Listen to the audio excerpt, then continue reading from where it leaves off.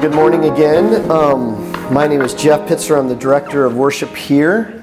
I think most of you were all familiar faces, but just in case you're not familiar, I am not the pastor here. Pastor Brian is on vacation, well-deserved, and so I am filling in for him today, for better or worse. You have me here today. So, also my voice is a little hoarse because I stayed up and cheered very loudly for the Tennessee Titans, my beloved team, who not only last week knocked off the Super Bowl champs New England Patriots, but last night knocked off the number one team in the league, the Baltimore Ravens. So we're talking about miracles this morning, and I'm all pumped for this conversation. In fact, I'm so pumped, I want to show you guys a miracle on the screen. So if you can play. Do the Titans have a miracle left in them in what has been a magical season to this point? If they do, they need it now. Christie kicks it high and short. Going to be fielded by Lorenzo Neal at the 25. Pitches it back to Wycheck. He throws it across the field to Dyson. He's got something. 30, He's 40, got something. 50, He's got it. 40, He's got it. 20, 10. He's got it. End zone. Touchdown Titans. There are no flags on the field. It's a miracle. Tennessee has pulled a miracle. Tennessee has pulled a miracle. Does anybody know what the name of that play is? No, not yet. You can stop that one. Does anybody know the name of that last play? Music City Miracle. That's what it's been termed. Considered one of the great moments in NFL history. And I remember watching that in person, not at the game, but watching it on TV. And 16 seconds left, it looked like we weren't going to make it, and we did. And if there are any Buffalo Bills fans in the room, yes, it was a lateral, not a forward pass. So there was a lot of controversy about that, and to this day, they'll still claim it was a forward pass. So, but as you started to see, in case you're not a football fan, or obviously not everyone in this room is a Tennessee Titans fan, this next one, I believe everyone can get behind this team. I'm going to turn the volume up just a little bit, but if you go ahead and play that video for me, that would be great. 5 seconds left in the game. Do you believe in miracles? Yes! Unbelievable. Do you believe in miracles? What scene was that? 1980 U.S. Olympic hockey team. Al Michaels. That was his saying that put him into infamy, was him saying that quote, "Do you believe in miracles?" Do we believe the underdog can pull out a win? Well, the Webster's defines a miracle like this. It says an extremely outstanding or unusual event, thing, or accomplishment. We can all recount a miracle story like that, can't we? An unbelievable odds and the underdog comes out on top. In that situation, the Russians were the gold medalists at the 64, 68, 72, and 76 Olympics. They were dominant. And as some of you probably have seen this movie, Kurt Russell starred in a movie that was aptly titled Miracle. And if you see the movie poster or you watch a trailer, inevitably you're going to see these words, usually pretty large underneath the title, based on the true story. And there's something about those words, isn't it? That if we don't know anything about a movie or a book, but if we see based on the true story, we immediately go, something about that makes us want to watch it, right? We know something miraculous is going to be told in that story. But let me ask you a question. Do you believe in biblical miracles? It's a little different, isn't it? The definition that I read to you from Webster was actually the second definition. The first definition in the Webster's Dictionary says an extraordinary event manifesting divine intervention in human affairs. Divine intervention. That's the big difference, isn't it? Do we really believe in biblical miracles?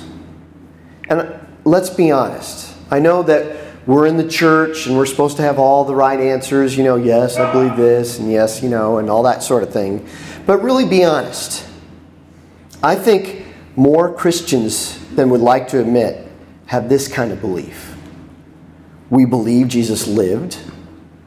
We believed he was a good man and a moral teacher. He showed us the right way to live. We believe that he did sacrifice himself and died on a cross. Think he was raised from the dead? That's a bit of a big stretch for some people. However, if Jesus really was God or the Son of God, then if anybody could come back from the dead, it would be him, right? And it's a bit critical for our doctrinal belief. But sometimes we may struggle with the rest. Or we explain it away in some sort of scientific terms or something that those people back then didn't understand, right? Did he really walk on water? Or were they just seeing some sort of aberration in the storms and the rain and the wind? Did he really feed 5,000? Or did the people just start to share what they had and there was enough to go around? Is this a case of uneducated people back then describing things as best they could? Were they just overly superstitious? Let me ask you a question. How many of you have traveled to the ancient world, seen ancient ruins? A few of you? Yeah. Good. As most of you know, I just got back a couple months ago from a wonderful trip to Israel. In fact, that picture up there was one that I took, or at least one, go back if you don't mind, really quick. Back to at least one of the people in our group took that picture. But that wall that you saw, that was the wall of the old city of Jerusalem. And that gate in the middle is called the Golden Gate. And you can't really tell from this angle, but those stones in that wall, some of them are huge. Now you can go ahead, if you don't mind going to the next picture for me. How did they get those around? Because these stones, it's not like they built every civilization next to a quarry. No, they built the civilizations in strategic places that they needed to be, whether they're on top of a mountain or whether they're by a water supply. So this was just a little contraption. This is actually a small stone. It's at least 5 feet long. But that was one little contraption where they would actually use the stone as like the axle in a wheel system to move them around. I would not want to be the person who accidentally lets that thing start to roll down a hill and lose control of it. But that's what that is. Let's go to the next picture really quick. That's my mom. They just took a trip to Egypt not too long ago. And those are some stones behind her, the size of automobiles. Not small stones. How did they move them around?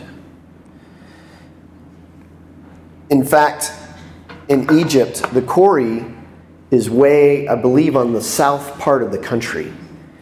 And they had to take those stones, get them over to the Nile, float them up the river, and then move them to the place that they want it to go.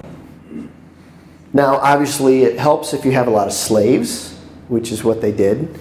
But still, men can only move so much without having to use some pretty ingenious techniques.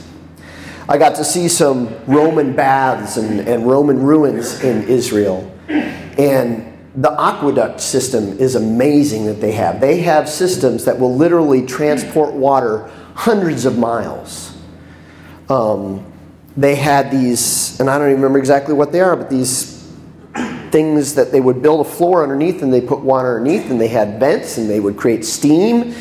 And it was their own little steam rooms. It was incredible how they did that. And they had underground sewage that they had underneath the floors. It was quite sophisticated. We got to go to Masada, which is this incredible fortress out in the Dead Sea. Let's go to the next picture here. Actually, let me explain this really quick. So this is in Egypt as well. That was supposed to be one giant rock that they had carved out, and unfortunately, when they moved it, it cracked. So it stayed there. But that's an example. So these are people up on the upper left of the tip. Those are people standing there. That's how big this thing is. Many, many stories high. That they move, they carve it out, move it to where they want. So how do they get those things to stand up? They will build a giant hole, fill it with sand, and they'll dig giant holes next to it that they have gateways to the other. They would put the base of that on, and then they would open up a door, and the sand would start to run out to the holes on the side. And guess what the thing would do? As the sand fell down, it would set itself up. And they were perfectly straight. Incredible. This is not like primitive people doing this kind of thing. Okay, next thing. So this is Masada. This is out at the south end of the Dead Sea. Now the Dead Sea is aptly named because nothing lives in it. Okay? And as you can see, nothing around there lives. It is completely desolate. It's one of the driest places on earth. Yet Herod built this incredible fortress up on top of this plateau of this mountain. It was almost impregnable. It's an incredible marvel. That area of the country only rains once a year. Yet they built an aqueduct and cistern system that during that one rain, they would be able to capture enough rain for 2 years for all the people that would be living up on that fortress. Not dumb people. Let's go to the next one. These little holes here, those were like little cages or storage areas for carrier pigeons. They would actually train pigeons to take messages to and from other places like En-Gedi. Again, pretty ingenious when you're up on the middle of this mountain. Okay, next one. This is the ceiling of an Egyptian tomb that my parents went to see. Now it's kind of hard to see, but if you look, you see all these little lines and stuff there. Carvings and hieroglyphics, thank you. All throughout. Covers the walls, the ceilings, the floors. All of it was painted. Now this is hundreds of feet below ground that they have dug down. And because these are tombs and they're sealed and everything, there's no vents down there. So they can't stay down there for hours with torches and carve and paint and work, because obviously they would suffocate. There's no place for the smoke to go. So how did they do this? They used mirrors. They had mirrors at the entrance where the sunlight was, and they shined it down and around corners and everywhere that they needed to go. And every single inch down there is carved and painted. And they did it all with sunlight and mirrors. People back then were not stupid people. They didn't have the technology that we have today, but technology builds on technology. As you invent one piece of technology, it leads you to other things. But I don't believe that people are describing miracles because they just don't know any other way to describe it. Yet sometimes even Christians dismiss them when they talk about miracles. Let's talk about historical documents for a second. Have you or anyone that you know ever questioned Homer's Iliad? Now, if you're not familiar with that, it's a poem about Greek battles that went on. So it is poetic, but it is based on historical facts. No one seems to dispute those facts. No one says, oh, that was a made-up poem. What he's talking about isn't really real, right? Has anyone ever heard that? No. What about Julius Caesar's Gallic Wars? Now, it's probably not as common of a read, but historians will use these documents as historical fact, right? I want to show you a chart. If you can go to the chart for me. These are some historical documents. Now, again, documents are written on papyrus or paper. They're not, at this point, they're no longer carved on stone. And so, because of that, books, paper doesn't necessarily last for hundreds or thousands of years. So sometimes they have to be recopied, right? Also, if you're spreading this document around the world, you have to copy it. So there are copies of these. What this shows here, Homer's Iliad, the earliest copy, the earliest manuscript we have of Homer's Iliad dates to 500 years after the actual events happened, when Homer would have actually written this. So we trust a document that has been copied, and the oldest one that we have is 500 years after the actual events that happened. Caesar's Gallic Wars, 1,000 years. Pliny's History, 750. Thucydides' History, I don't even know if I'm saying these right, forgive me, 1300. Herodotus' History, also 1,300 years after when these events actually happened. That's the earliest manuscripts that we have found. Let's take a look at the New Testament, the next slide. 25 years. And that's the Gospel of John that we'll be reading from today. Let's take a look at another chart.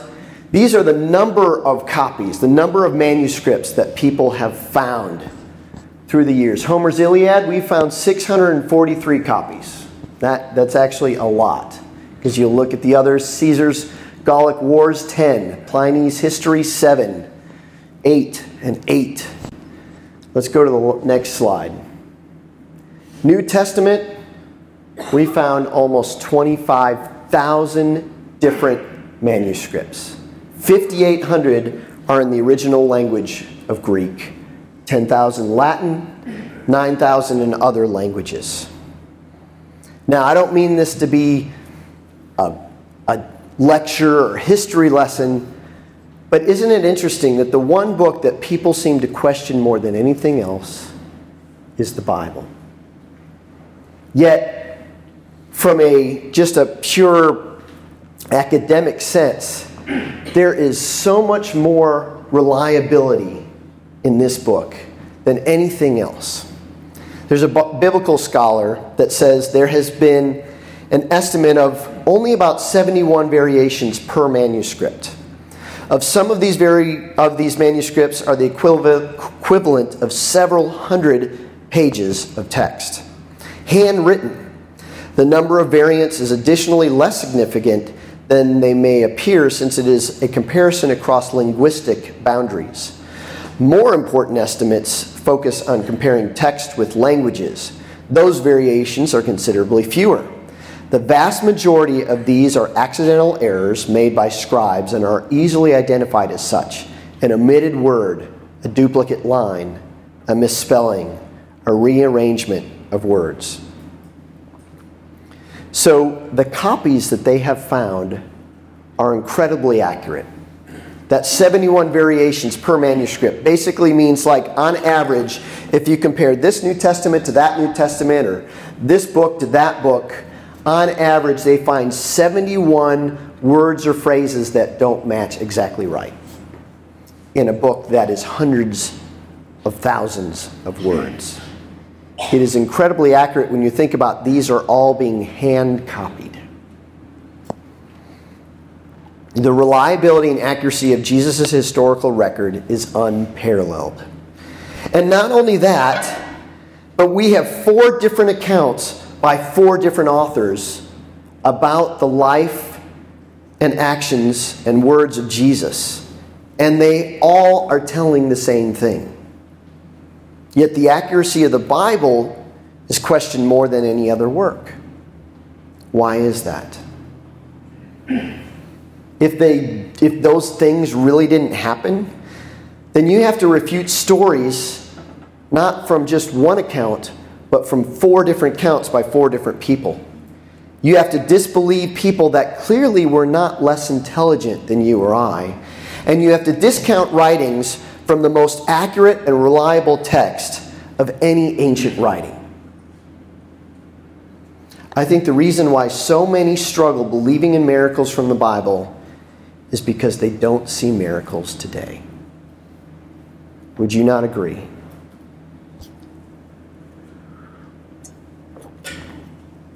But that is why John wrote them. The person of Jesus is like no other person. He is supernatural. In fact, John says he is the Messiah. This whole series is based on 2 verses, the end of John, second to last chapter, chapter 20. It says, if you go to the next slide for me, I think I have it on there. Nope, okay, I don't have it on there. Let me read it for you. Sorry, you can go back to that picture. John 20, 30 through 31, it says, Jesus performed many other signs in the presence of his disciples, which are not recorded in the book. But these are written that you may believe that Jesus is the Messiah, the Son of God. These stories, these miracles, these signs and wonders in the Gospels were written so that we will believe. Not just in the miracles themselves, but in Jesus as the Messiah, the Son of God. Did you know that actually there were 4 miracles that the first century Jews were looking for that only the Messiah could do? They were called the Messianic miracles. When further on in this series, actually 2 of these miracles that you're going to read about were Messianic miracles that they believed only the Messiah could perform. But it goes even deeper than that, because what I read to you wasn't the full verse of 31. John 20:31 says, "But these are written that you may believe that Jesus is the Messiah, the Son of God, and that by believing you may have life in his name." Miracles are meant to lead to belief in Jesus, which then are meant to lead us to life. So, as we read the second miracle in this series, I implore you to believe what you hear and let it lead you not just to Jesus, but to the life that he gives. So now, you can go to John chapter 4. We're going to go ahead and read this. I'm going to read it from my Bible with my glasses so I can read. It says, "Once more he visited Cana in Galilee, he being Jesus, where he had turned the water into wine." That's the story and the miracle that we read last week. "And there was a certain royal official whose son lay sick at Capernaum. When this man heard that Jesus had arrived in Galilee from Judea, he went to him and begged him to come and heal his son, who was close to death. 'Unless you people see miraculous signs and wonders,' Jesus told him, 'you will never believe.' The royal official said, 'Sir, come down before my child dies.' Jesus replied, 'You may go, your son will live.' The man took Jesus at his word and departed. While he was still on the way, his servants met him with the news that his boy was living. When he inquired as to the time when his son got better, they said to him, 'The fever left him yesterday at the 7th hour.' Then the father realized that this was the exact time at which Jesus had said to him, 'Your son will live.' So he and all his household believed. This was the second miraculous sign that Jesus performed, having come from Judea to Galilee." Let us pray. Lord, I just thank you for your word. And Lord, I just ask that you open up this word to us this morning. Lord, that you teach us what we need to hear. Lord, help us to see and believe the miracles, not just in this book, but in our own life. And I just pray that that leads us to you, to seek you out, and to experience life in your name. I ask all this in Jesus' name. Amen. So we're back in Cana. So we were in chapter 2 last week. case you're curious to know what has happened between chapter 2 and chapter 4, Jesus goes to Jerusalem to celebrate the Passover. And so the first recording of him turning over the money changers' tables in the temple happens then. He also meets with Zacharias.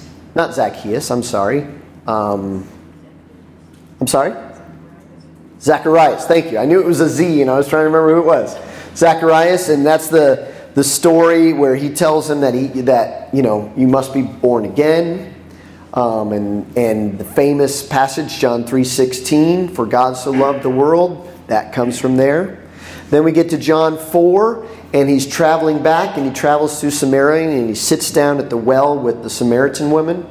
So then we get that story, and now he's finally arrived back in Galilee, and the people at Cana welcome him because he had done his first miracle there 2 chapters earlier. So we learn about this royal official that heard the news that Jesus was back in Galilee, and he sought him out.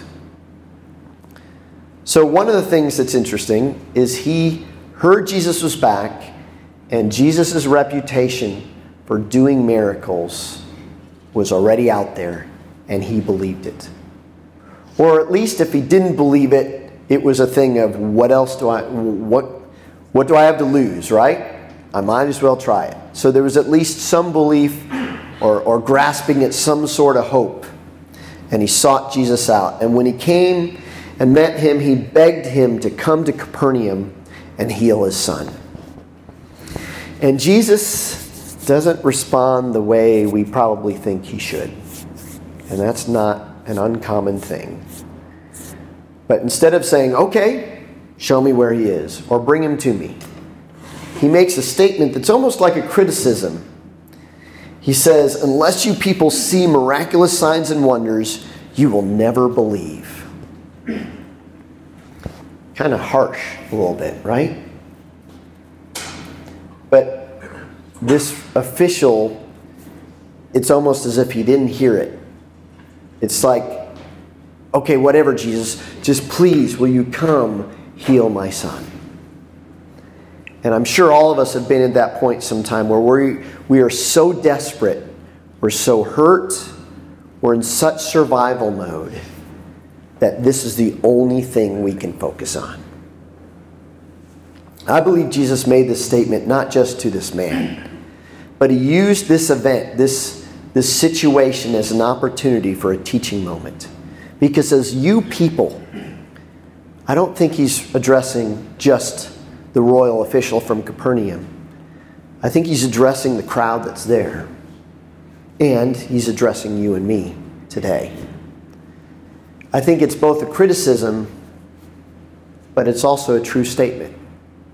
Because how often do we not believe until we have seen? And if nothing else, we need to credit this royal official because he had never seen a miracle by Jesus before. He had only heard about it. And I think if we can move to the place of hearing about God's signs and wonders and believing, that's a good step in the right direction. So then Jesus says, go, your son will be well. And the man takes him at his word. I think that's another prop we can give this man, that he has enough faith to take him at his word.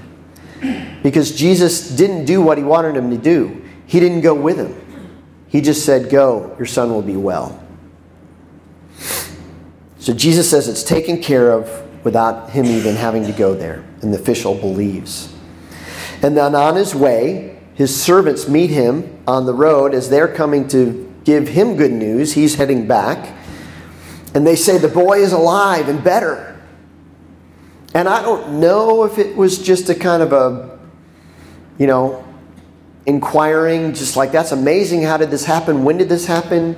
Or if it was, wow, when did that happen? Because even though this man had faith and he believed Jesus, I think this is also another example of how we can be. Well, I believe Jesus, but was this really a miracle? Was it just a coincidence? Did he happen to get better on his own? And then when they share with him that it happened at 1 o'clock, and he realizes that's the exact same time that Jesus said, "Go, your son will be well," then deal's done. That's too much coincidence. This had to be a miracle. I've shared with you before, but I'll remind you again, the Hebrew language, the language of the Old Testament, of the Jewish people, there's no word for coincidence in their language. I don't think that's by mistake, because for them there are no coincidences. There's only God incidences. And that's what happened here. Things like that don't happen by chance.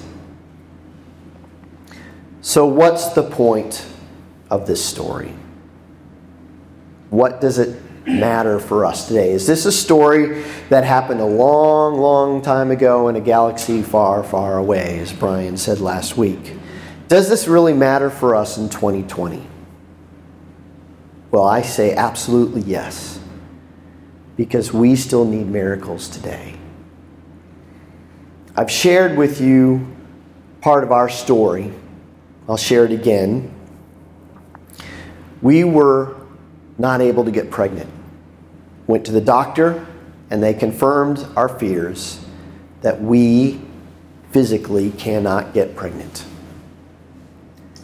Yet, I remember God speaking to me, and that's probably a strong term. I felt in my spirit that this is what we should do, that we are to continue to pray and ask the Lord for this. That if we serve the God of Abraham, Isaac, and Jacob, 2 out of 3 of those men were in marriages that couldn't get pregnant until God intervened. God is in the business of doing miracles and bringing life. So we prayed and prayed for 3 years. Nothing happened. We did a round of in vitro. Nothing happened. But we got together with a pastor who has this gifting, anointing, whatever you want to call it, for praying for this specific thing to happen. Over 100 babies have been born after he's prayed over couples. And we met with him in February, and it was July that we found out that year that we were pregnant. We went back to the in vitro clinic, and the doctor looked at everything and literally used the words, "This is a miracle. I have no other way to explain it." So we are parents today because of a miracle. Sometimes miracles can be big like that. But sometimes they seem like coincidences. The boy was healed at 1 o'clock. As many of you know, I moved here I grew up here, but I lived in Nashville for 22 years. And I was looking to make a change in our lives, to make a career change. But we loved Nashville. But there was a church that was needing a worship director, and so I applied for the position and ended up getting offered it. And that was the catalyst that made us move back to Illinois. After I applied for the job, I started noticing Illinois license plates when I was driving around town. This was the beginning of July of 2015. And I kid you not, I moved up here the end of September, and every single day from the beginning of July to the end of September, I saw an Illinois license plate.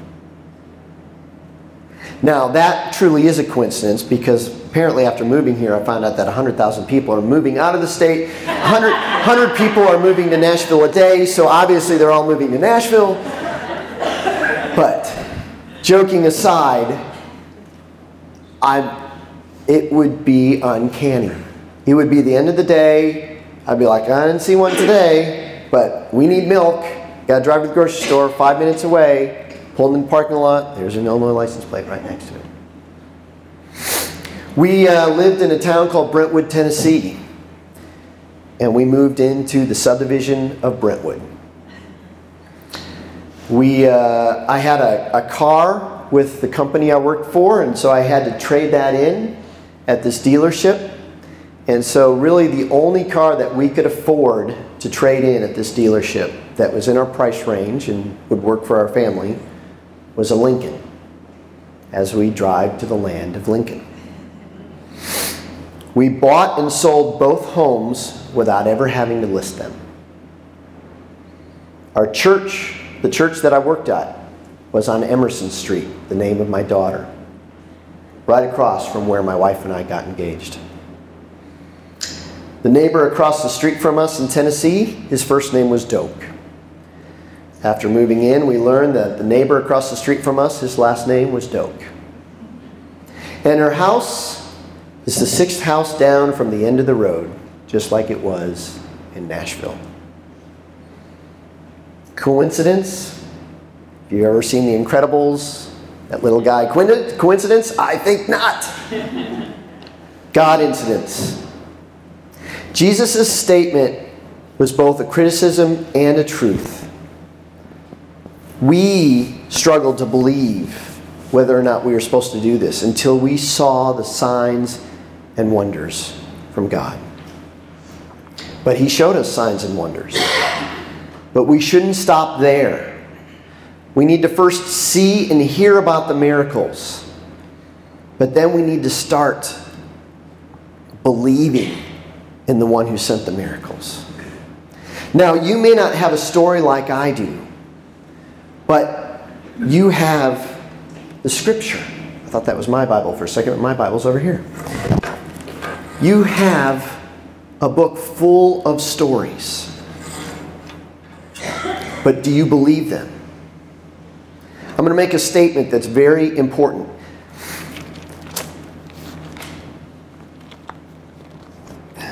If I can find it. What you believe in the present is determined by the past. This is not just some distant past. This is our past. Because Jesus died for you at a certain point in history in our past. If that didn't happen, then our present is drastically changed, is it not? This is your past. What you believe in the past determines how you live in the present. If you don't know this past, or if you don't believe what you read about the past, you're going to live that way. Next, just like the official, when you hear about it, when you see it, seek him out, like the man in this story. First, he heard of the miracles of Jesus, never experienced them firsthand, but he heard about them, so he sought Jesus out. And when we find Jesus and we get our miracle, it leads us to life. Just like this man had the life of his son back. And the belief wasn't just for him, but said his whole household believed. Let me kind of wrap this up, go back to the beginning. We saw that U.S. hockey team. Did anyone in the U.S. doubt after 1980 that the U.S. hockey team could pull off a victory against the Russians? No, because we had already done it. That miracle had happened, and it changed the way we believed about what could happen in the future. This book is full of miracles that God has done in the past. If there was a trailer or a movie about this, you would hear those 5 words, based on the true story. Actually, I think what would be more accurate would just be true story. Read them and believe them. And I believe when you do that, you will start seeing miracles in your own life.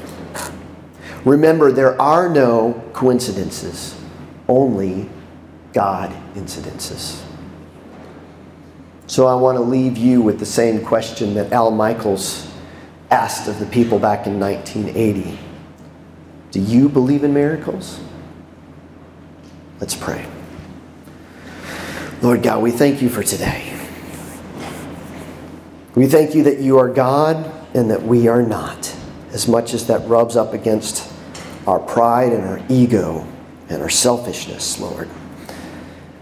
It is a good thing that you are God and we are not. So, Lord, we want to submit ourselves to you, Lord. And we come to you telling you and proclaiming that we believe, but help us in our unbelief. Lord, help us to believe the words in the Bible and to let those words put us on a journey to seek you out for whatever situation is going on in our life, Lord. Because we need miracles. And Lord, I just pray that as we seek you out and that we see and experience miracles in our life, Lord, that it leads us to life, to fullness, Lord, to abundance. Lord, thank you for being our God. Help us to be your people. We ask all this in Jesus' name. Amen.